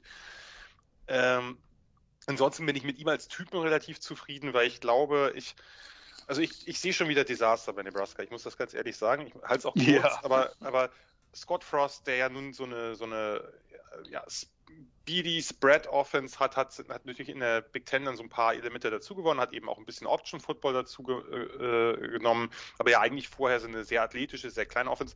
Jetzt holt er sich einen neuen OC, Mark Whipple von Pitt, der ja mit Kenny Pickett jetzt eine relativ, eine gute, aber natürlich auch eine relativ passlastige Offense gespielt hat, die bei Nebraska so überhaupt nicht funktionieren wird mit dem Personal, was sie da haben. Und sie holen sich Mickey Joseph, einen ehemaligen Nebraska Quarterback. Ich habe ihn nicht mehr live gesehen, aber ich habe mir ein paar Spiele von ihm angeguckt und fand den einfach genial, weil der klein und wirklich unfassbar quick war. Also als Option Quarterback super. Der ist bei LSU jetzt eine Zeit gewesen. Ein super Recruiter auch, Receiver Coach, soll aber jetzt auch irgendwie Pass Game Coordinator sein oder so. Also hat quasi, es sind sehr viele Köche für die Offense jetzt da. Mit Frost, mit Mickey Joseph und eben mit diesem Mark Whipple, die alle drei aber ganz unterschiedliche Schemes, Präferenzen und quasi und philosophische Herkünfte haben. Das klingt super.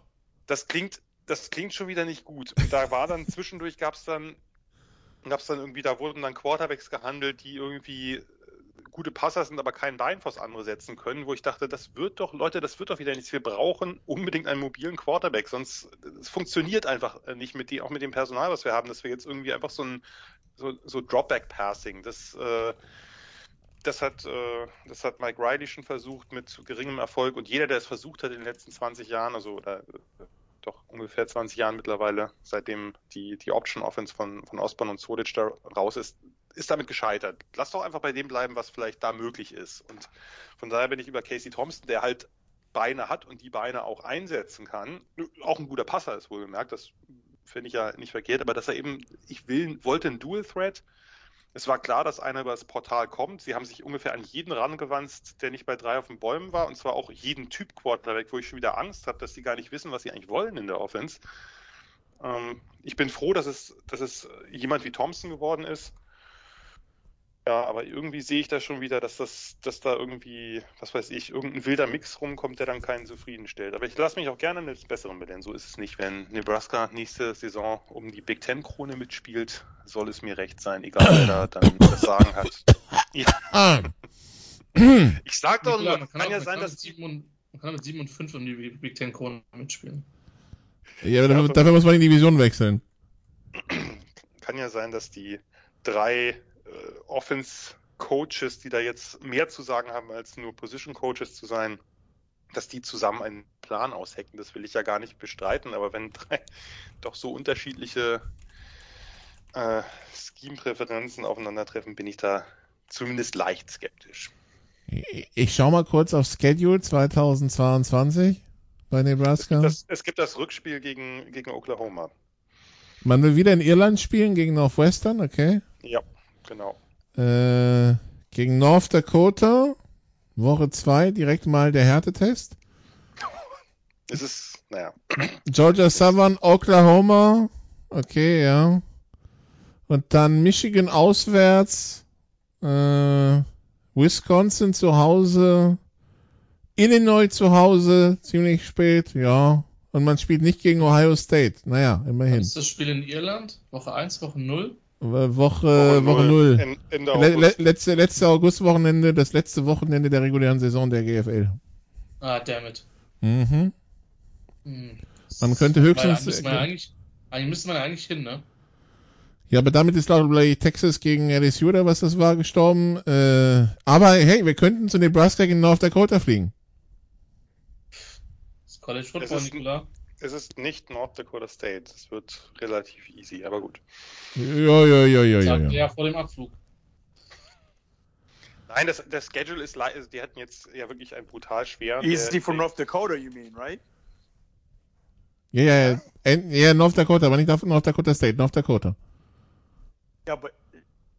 Yeah, but it'd be easy for North Dakota. That's what you meant, Jan, right? Sal. Be careful. Good job, sir. Was about time? No.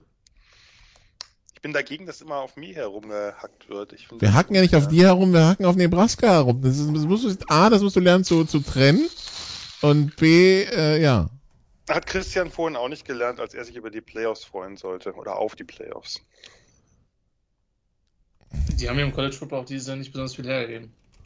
Ich meinte ja auch die NFL-Playoffs. Es klingt jetzt blöd, also ich habe diesen Tweet natürlich vor dem Chargers-Spiel abgesetzt.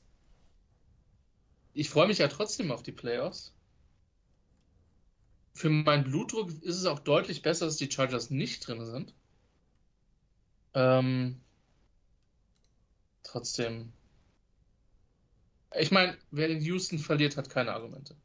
Wobei, wenn Houston den Headcoach feuert, hat Houston keine Argumente. Aber gut, das wird sich noch herausstellen. Ja. Es wäre so gut, wenn diese komischen beiden Figuren da, Chris Ferry und insbesondere Easterby, so ein... Und dann McDaniels nach Houston und das wird super. Das wird richtig gut. Aber ich weiß nicht, ob McDaniels... Aber bitte Patricia mitbringen, wenn schon. Ich weiß nicht, ob McDaniels passt. Die sollen doch auch, wie soll ich sagen, religiös-ideologisch auf einer Stufe sein. Das soll doch ein ganzheitlicher Ansatz sein. Von daher müsste man erstmal gucken. Da musst du Hugh Freeze holen. Ja, auf jeden Fall. Oh ja, Hugh Freeze bei Houston wäre auf jeden Fall ein sehr, sehr großes Fest. Also hier die spielfreie Woche, Christian. 3. 4. September bietet das College Football dieses Jahr Georgia, Oregon in Atlanta, Ohio State, Notre Dame, Florida, Utah, Arkansas, Cincinnati, LSU gegen Florida State und Jackson State gegen Florida A&M. Sal, erklär uns bitte Jackson State und Deion Sanders. Was ist da los? Was will der? Will der mit denen irgendwie in die FBS? Weil der rekrutiert ja inzwischen auf ganz hohem Niveau, haben wir gesehen. Der klaut ja inzwischen so, also wenn es so weitergeht, klaut er Nebraska die Rekrut. Yeah, that's an interesting thing. I didn't think about what you just said right now, but yeah, I mean, haven't there been some programs recently? Was it Birmingham? UAB just moved up from Division 2 to 1A. No, they canceled the program and now restarted it. They restarted, okay. Because, I mean, it's kind of like as close as American sports comes to Abstieg and Aufstieg. So what's interesting, it'd be interesting to see what happens with this program, or when we look back 20 years from now and see how they're able to steal recruits and how they're able to win. Obviously, they didn't win in the playoffs, and even though they had a great record, it goes to show that in this particular situation, personality can attract talent and obviously money. And remember, he comes from Free Shoes University, so he knows how money can build a program.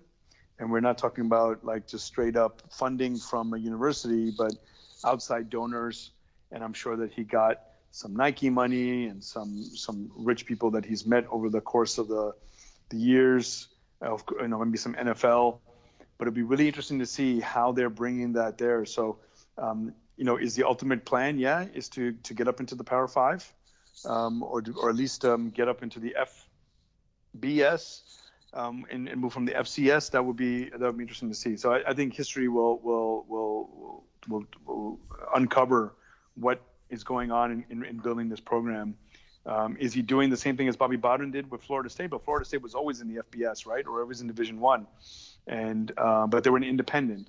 So it'll be interesting to see if he's taking that same formula, and they'll start playing some SEC teams on cupcake weekends and try to get some more attention for the program.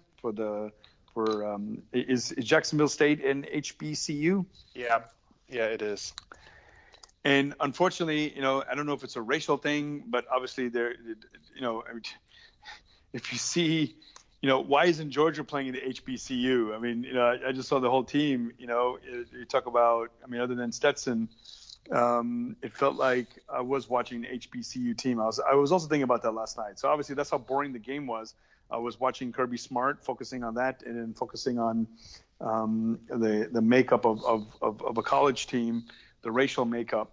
So it would be really interesting to see what Jacksonville State's trying to do. But if HBCU teams usually stay within their division or their conference and play those traditional bowl games at the beginning of the bowl season and play amongst themselves, and once in a while venture up the Georgia Southerns and the Jacksonville States playing an SEC team on Cupcake Weekend. So, but I think maybe that's what Deion is there to do, to break the mold. And I wouldn't be surprised if that happens, number one. And number two, I won't be surprised if there's some scandal that comes out of it. Vielleicht noch zwei Anmerkungen dazu.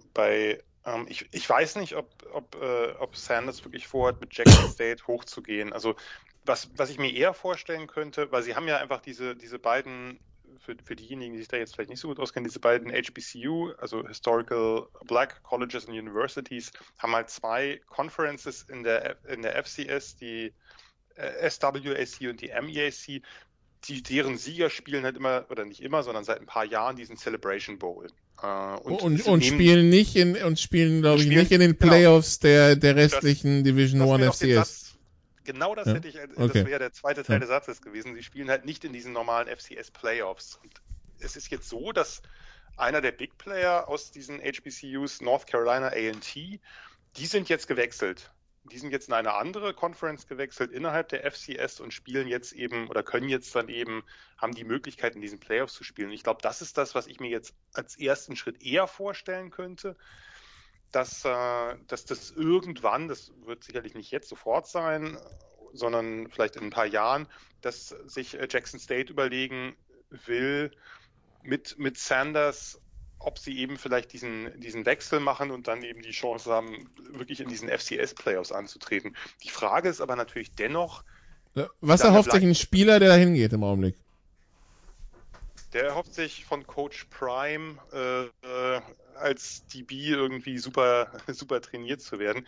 Nein, ich glaube, das gibt's ja auch, war das nicht irgendwie, da müsst ihr mir jetzt helfen, gab es nicht im College Basketball auch, dass irgendeiner der Top-Recruits zu einem HBCU gegangen ist? Letztes oder vorletztes Jahr? Ich kenne mich mit College Basketball überhaupt nicht aus. Ja, doch, irgendwie klingelt da was. Ja. Aber da gab's glaube ich, irgendwas. Und das ist ja auch, also dass diese Colleges Werbung machen, das macht ja zum Beispiel Bobby Wagner, der Seahawks-Linebacker auch, der war zwar bei Utah State, aber der macht jetzt ja ganz viel Werbung für HBCUs und sagt, naja, wenn er das nochmal entscheiden würde, würde er wahrscheinlich eben zu einer solchen Universität, zu einem solchen College gehen und da Football spielen.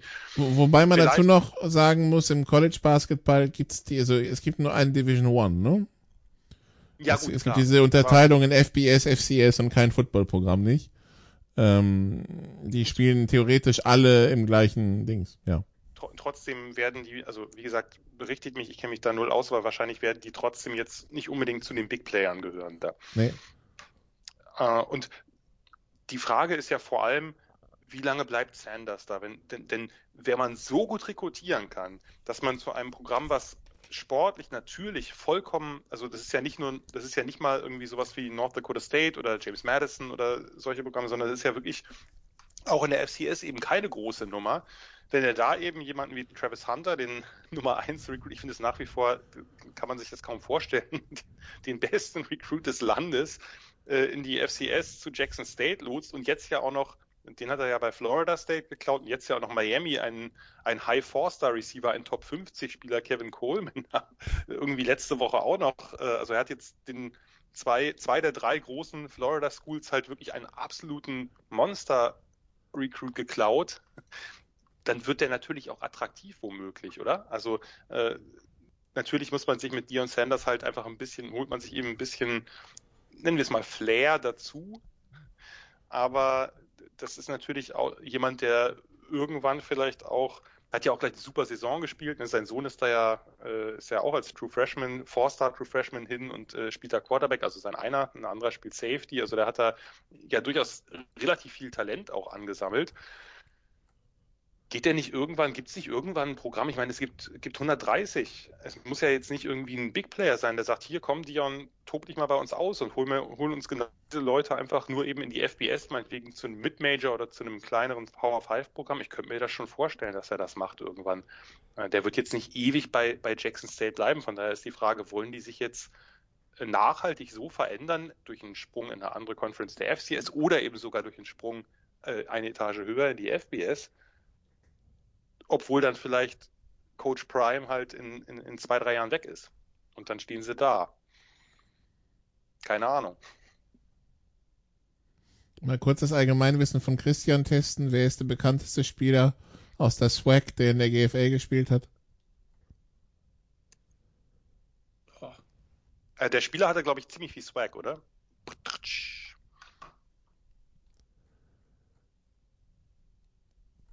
Ja, offensichtlich, Nicola. Casey Terrio. Jo, der war für White Tiger. Ach stimmt, das habt ihr mir sogar erzählt, dass der beim HBCU ist. Dwight. Ich musste echt kurz überlegen, aber also der Hintergrund ist ja, dass Terrio zu einer Gefängnisstrafe verurteilt worden ist, die er auch, wenn mich nicht täuscht, abgesessen hat. Für Totschlag? Oder für ja, oder versuchten Totschlag, ne? Ich weiß gar nicht, ob das... Ja doch, ich glaube, das Opfer ist das Opfer ist verstorben. Ich weiß nicht, wie groß seine Rolle da war. Er ist sogar bei Jackson State gewesen, ist das nicht toll? Genau. Ja. Ja, richtig. Und deswegen für White Tiger. Und weil die halt die einzigen waren, die ihm dann noch nach dieser Nummer quasi eine Chance gegeben hat. Und in der NFL war er halt komplett verbrannt. Also GFL und NFL sind Galaxien auseinander, aber Terrio auf Top-Niveau war schon eine Liga für sich, muss man sagen. Und, ja. Hat sehr, sehr lange für Braunschweig gespielt und sehr, sehr vielen Mannschaften in der GFL Nord auf den Nerv damit gegangen. Endlich GFL-Referenzen. Ich habe schon darauf gewartet. Ja, aber in dem Fall passt sie. Also, in dem Fall passt sie, das stimmt. Also in den anderen Fällen natürlich auch, aber diesmal passt sie ganz besonders gut. Nun, natürlich gibt's schon Rankings für nächste Saison. Ich kann euch übrigens sagen, Alabama ist natürlich Favorit bei den Buchmachern 2,5-1, Georgia 4,5-1, Ohio State 7-1, Clemson 12-1. Das sind die 4. State muss ganz oben sein irgendwo. Das sind die Top 4. Wenn wir schon dabei sind. Danach kommen Oklahoma und Michigan bei 15-1, USC bei 20-1. Notre Dame und Texas A&M bei 25-1. Ja, gib mir Texas A&M. Ich auch, nehme ich auch 25-1 ist gut, aber Oklahoma 20-1 bei dem Turmoil, dass da irgendwie alle Spieler im Portal sind, finde ich. Ja, vielleicht verwirren sie damit einfach alle und gewinnen damit Spiele. Wer weiß. Wer spielt denn bei denen noch? Kannst du nicht scouten, ne? So. Und dann direkt, also auf Position 10 ist ein 7er Pulk 40-1, in dem Texas, Oregon und Florida unter anderem drin sind. Oklahoma State, Wisconsin, Utah. Cincinnati. Cincinnati und Texas sind gleich gerankt. It's about betting, but that's the interesting thing is, before you said Texas, I didn't know that they were in there, but let's go back to the Aggies. Are we saying the Aggies have a chance to be champions next year? Yes. Only because they play in the SEC West, or we actually think that they can win in this schedule? I mean, yes, recruiting matters. 5-star matters. Man kann das ja vielleicht nochmal kurz... Für den Preis. But remember, they're in the SEC West, so it's not like they're the best recruiting team in the Big 12, but when they were there before they ran in hot hit away from Big Daddy. Also sie spielen Sam Houston, Appalachian State, da sind andere schon gestolpert, die Miami Hurricanes, das sind die 3 am Anfang. Sie spielen bei Alabama auswärts. Sie spielen zu Hause gegen Ole Miss, zu Hause gegen die Gators, bei Auburn und zu Hause gegen LSU. Okay, I mean they're gonna lose at least 2 of those games, and Yeah, and then we'll think about how the Aggies were a disappointment. They're gonna lose. They're good for 4 losses a year. So whether it's recruiting or not, they're playing in the SEC West. And you're right, Sal. Ja. But ganz kurz, nur das, was die dieses Jahr abgerissen haben im Recruiting, ist halt krass. Also wie auch immer das zustande gekommen ist, andere Frage. Aber die haben 6 5-Stars, also 6 der ersten 19 gerankten Spieler. Also fast ein Drittel der Top 20 oder Top 19 geht zu A&M. Das ist halt absolut einmalig. Also das Gras ist in College Station, Texas halt ganz besonders grün, Jan. Es scheint irgendwie sehr gute Argumente zu geben zu einem Programm, was ja gut ist, aber nicht zur absoluten Spitze gehört. Und ich meine, das ist nicht das erste Jahr, wo Jimbo Fisher da Riesentalent hinzieht. Nur das ist jetzt, das schlägt ihm fast den Boden aus. Ne? Das kannst du ja keinem erklären. Du hast 130 Teams oder was weiß ich, irgendwie etwas über 60 Power 5 Teams und von den ersten 19 Spielern, die gerankt sind, entscheiden sich 6 für A&M. Und dazu 19 4-Stars noch. Also mehr Talent kannst du einem Team nicht, wie gesagt, auf welchem Weg auch immer das zustande gekommen ist, kannst du einem Team nicht zuführen. Und irgendwann, ich meine, das ist jetzt nicht das Erste, das ist nur das Beste. Irgendwann muss Jimbo Fisher halt auch liefern, weil mehr Talent, also mittlerweile hat er nicht so viel weniger Talent im Kader als Georgia oder Alabama. Wann passiert's? Vielleicht hast du recht, Sal. Es passiert nie, aber irgendwann müsste es ja passieren. The Aggies just have to come to Atlanta once or twice, or even a sniff of Atlanta, before I would put them as a favorite. Because yes, you make it to Atlanta in the SEC, you're going to be selected for, and even with their wonderful record, I would say 2 years ago when the Aggies were left out, if we were to do it now or in 2022, they would beat a Cincinnati or any undefeated group of 5 team, because I think that will be the new norm now, is comparing schedules. And the Aggies were really good a couple of years ago. They had a sniff of Atlanta or the CFP, but I think that with 4 losses a year, guaranteed at least 3, I don't see it happen. And that's not because I hate the Aggies. Genau. Aber 25-1. Das wäre mir ein Spielgeldeinsatz wert. Natürlich sind Alabama und Georgia mehr Favorit und Ohio State mit der Offense wird nächstes Jahr richtig steil gehen wieder. Aber 25-1 finde ich, wäre auch das erste, worauf ich setzen würde. Einfach nur, weil es halt deutlich mehr ist als, was war es, 2,5-1 bei Alabama? Ja. Na gut, warum willst du das setzen? Aber gut, wir sind noch kein Sport-Podcast. Gott sei Dank. Was auch sehr gut ist bei unserer Tippquote. Ja. Vielleicht sollten wir nächstes Jahr führe ich immer Buch. Die Top 5 Spiele alle, vielleicht sollten wir mal Buch führen, so, dass wir die Top 5 Spiele alle tippen. Und dann, weiß ich nicht, der Verlierer muss irgendwie eine Nebraska-Jersey anziehen. Ey! Oder ein Texas-Song singen. Oder auch nicht, ein Chargers mit einer Chargers-Mütze, ein Foto mit einer Chargers-Mütze machen oder so. Übrigens, Christian, wo du es vorhin erwähnt hast, der hat ja auch einen wunderschönen Namen, der von dir erwähnte 4-Star-Titan, der bei den Aggies gelandet ist. Theodor Melin Ohrstrom. Ja. Ohrstrom. Das ist natürlich, da ist man schon ziemlich vorn dabei. Der hat eine Menge Offers bekommen. Und das Lustige ist, wir reden ja jetzt über Recruiting, wo der National Signing Day offiziell der 1. Februar ist. Aber wir haben halt diese Early Signing Period, wo 75-80% der Signings halt schon passieren. Das muss man halt auch sagen, das hat sich verändert, glaube ich, auch das im Sinne eher der Spieler, dass man eben nicht mehr diesen ewigen Zug hat bis zum Ende der Periode, sondern dass man im Dezember sagen kann, so, machen wir einen Stempel drunter und die Unterschrift und dann haben wir es hinter uns. Die Offerliste ist in der Tat nice, Christian. Oh, Alabama, Florida State, LSU, Ohio State, Oklahoma. Ja. 6'6", 245 ist natürlich auch, wenn du als True Freshman reinkommst, jetzt keine ganz schlechte Size schon mal, wenn das wirklich stimmen sollte. Ich meine, ich finde es schon cool, was da in den letzten Jahren aus Europa rübergekommen ist. Ne? Wir hatten jetzt mit Welchow, mit Lorenz Metz, 2 Spieler von den Metz, hat eine super wichtige Rolle gespielt und Welchows Rolle wird halt größer werden nächstes Jahr. wenn Ojabo und Hutchinson halt raus sind. Also das ist schon cool, was da passiert von Recruiting Services, von Coaches, die dann Leute rüberschicken. Und einige von den Spielern kommen dann auch wieder nach Europa zurück. Und der andere schafft es vielleicht auch. Und, da kann man sich, glaube ich, wirklich drauf freuen. Und einen werden wir sehr, sehr hoch im Draft sehen dieses Jahr mit Bernhard Reimann. Also ist es noch sehr früh, aber ich wäre nach allem, was ich gesehen habe, sehr überrascht. Wenn der Mann aus Österreich nicht am zweiten Tag geht, das wäre meine vorsichtige Formulierung. Ich ganz bei dir. Sind für mich. Genau, Maction. Der war ja vorher Tight End, den habe ich da ein bisschen beobachtet. Ich bin übrigens gerade bei Welchow und der hat ja sogar doch deutlich mehr Snaps gesehen, als ich dachte. Zwei Tackles im Big Ten-Finale.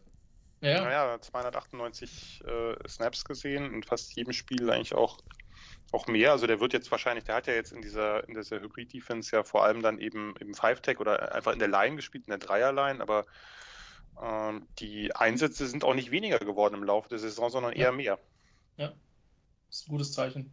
Und verfolgen wir natürlich und verfolge ich natürlich. Und ja, und wie gesagt, Reimann ist halt der Übergang quasi dann zum Draft, ne? Der uns alle neben den oder ab den NFL-Playoffs dann auch beschäftigen wird. Zumindest bei mir ist es jetzt mit auf der Agenda jetzt. Ja. Es gibt natürlich noch Senior Bowl und Co. Hab jetzt gesehen, für Senior Bowl wurden, glaube ich, die Coaching-Staffs der Jets und der Lions verpflichtet.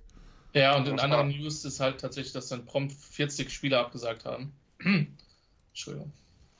Ein kleiner Scherz. Haben Angst um ihre Kniescheiben gehabt, aber gut. Ja.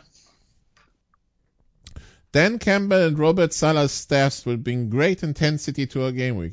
Daran habe ich keine Zweifel. Ja, genau. Das war genau der Satz, den ich im Kopf hatte. Das ist eigentlich der perfekte Schlusssatz. Die machen einfach Tour-Days mit voller Ausrüstung über 3 Tage. Ja. Nun, also, das war die College Football Saison 2021. Wir haben einen neuen Meister. Die Georgia Bulldogs, erstmals seit 40 Jahren oder 41 Jahren Meister geworden. Und natürlich dieses Team der Georgia Bulldogs werden wir in verschiedenen Formen die nächsten Monate dann erst im Draft und dann verteilt auf die NFL-Teams sehen, weil Christian dieses Georgia Bulldogs-Team, also es wurden gestern Statistiken eingeblendet, was der Rekord ist, wie viele Spieler von einem College in einem Jahr in die NFL gedraftet wurden und dieser Rekord wackelt und da sind wir bei 18 Spielern, glaube ich. Georgia ist hochtalentiert und einen Großteil dieser Namen werden wir wiedersehen. Genau, auf jeden Fall. Gerade in der Defense wird es da den einen oder anderen Spieler geben, der hoch gezogen werden wird. Und der Draft-Prozess gefühlt auch in deutschen Sphären in den letzten Jahren sehr an Bedeutung und an Aufmerksamkeit gewonnen. Ich freue mich drauf, ich habe schon ein bisschen was gesehen, auch wenn mein Fokus die letzten Wochen tatsächlich eher darauf lag, mich nicht in meinen Kommentaren zu blamieren. Wird gut werden und ich glaube, das Wichtigste ist bei dem Ganzen, dass man sich bei aller Aufgeregtheit, denn das ist, glaube ich, das, Jan, was den Draft zwar schon immer ausgezeichnet hat, aber jetzt auch mehr auch nach Deutschland rüber schwappt, nicht zu sehr aufregen lässt und einfach, wer ein bisschen Bock hat, Spaß hat am Evaluieren und es wird mit Sicherheit Möglichkeiten geben, dann auch vielleicht den einen oder anderen von uns dann in einem Audioformat zu hören und vielleicht passiert ja auch während dem Draft was, wir werden mal sehen, aber genau, wir sagen einfach den Leuten, nehmt euch nichts vor, außer ihr seid in Las Vegas. Vom 28. bis 30. April, da findet der Draft nämlich statt. Wenn ihr nicht in Las Vegas seid, dann nehmt euch die Nächte nichts vor, weil vielleicht hat dieses Internet ja was für euch. Und habt ihr schon überlegt, ob ihr wieder diese wie hieß das? Sofa Scouts Nee, da müssen wir noch machen wollt? Diskutieren, weil Christian ja eigentlich jetzt wieder anderweitig beschäftigt ist. Aber also ich glaube tatsächlich, dass es das vielleicht in einer abgespeckten Form geben wird, aber stay tuned und folgt uns. Und das Schöne ist auch, Jan, bei dir bin ich mir sicher, dass man dich dann auch hören wird können, nicht nur hier. in Podcast-Formaten. Bei mir ist auch schon die eine oder andere Anfrage eingetrudelt. Also, wer weg wird und Schimmel und uns hören will. Und ja, Nikola, wir müssen einfach endlich mal mit unserem GFL-Podcast anfangen. Den gab es schon mal. Ja. Da arbeiten wir dran, dass das wieder an den Start kommt. Und ansonsten kann ich nur verweisen auf die NFL-Sofa-Quarterbacks. Es finden ja auch NFL-Playoffs statt. Die erste Playoff-Ausgabe dann nächsten Dienstag wegen des Monday Night Games. Ohne die New York Giants, müssen wir vielleicht nochmal betonen. Und ohne die San Diego Chargers und auch ohne die Los Angeles Chargers und ohne die Atlanta Falcons. It doesn't matter. Und ja, wie gesagt, es würde keinen Sinn ergeben, wenn wir es Montag machen, wenn noch ein Playoff-Spiel aussteht. Von daher, das schieben wir galant auf den Dienstag. Vielleicht haben wir auch einen Rookie am Start, schauen wir mal. Und also so viel von unserer Seite, von den College Football Sofa Quarterbacks für diese Saison. Die College Football Sofa Quarterbacks machen den Laden zu. Danke Jan für die ganze Zeit, die investiert wurde. Danke Christian für die ganze Zeit, die du investiert hast. Danke Sal für die ganze Zeit, die du investiert hast. Until halftime or mid-third quarter. Ja, aber Yeah, gut. exactly. Not the ganze Zeit, ja. Wir hoffen, dass für Texas und Nebraska die nächsten Saisons ein bisschen positiver verlaufen, dass wir hier auch nicht immer die Betreuungsrunde aufmachen müssen. Das wäre vielleicht so der Wunsch für nächstes Jahr. Und dann hoffen wir mal, dass es, wenn es im September wieder losgeht, wir alle die Akkus wieder aufgeladen haben und dann uns schon freuen, welche SEC-Teams dann am 8. oder 9. Januar im SoFi Stadium, 9. Januar 2023 aufeinandertreffen. Die Halbfinals, das können Sie auch schon aufschreiben, wieder Silvester, Fiesta Bowl und Peach Bowl, also Atlanta und Phoenix. Und ja, das war's von uns. Und wie gesagt, es geht mit den NFL Sofa Quarterbacks weiter. Mehr US-Sport am Donnerstag in der Big Show. Dann übrigens auch wieder mit Herrn Schimmel. Ja, danke, liebe Zuhörer, für die Treue in dieser Saison. Und bis zum nächsten Mal irgendwann im September oder Ende August. Bis dann, ciao. Go Big Red! Danke, Nikola. Ciao. You did what you had to do and you won the game. Das waren die Sofa Quarterbacks mit der Extravaganza zur National Football League auf sportradio360.de. Wenn Sie Fragen, Anmerkungen, Gegenbeispiele haben, schreiben Sie uns entweder auf unserer Facebook-Seite, über unseren Twitter-Account @sportradio360 oder direkt an steilpass@sportradio360.de. Great job, guys. Und versäumen Sie nicht unsere nächste Big Show, jeden Donnerstag neu auf www.sportradio360.de. One day at a time. Keep getting better as a football team, and we'll see what happens.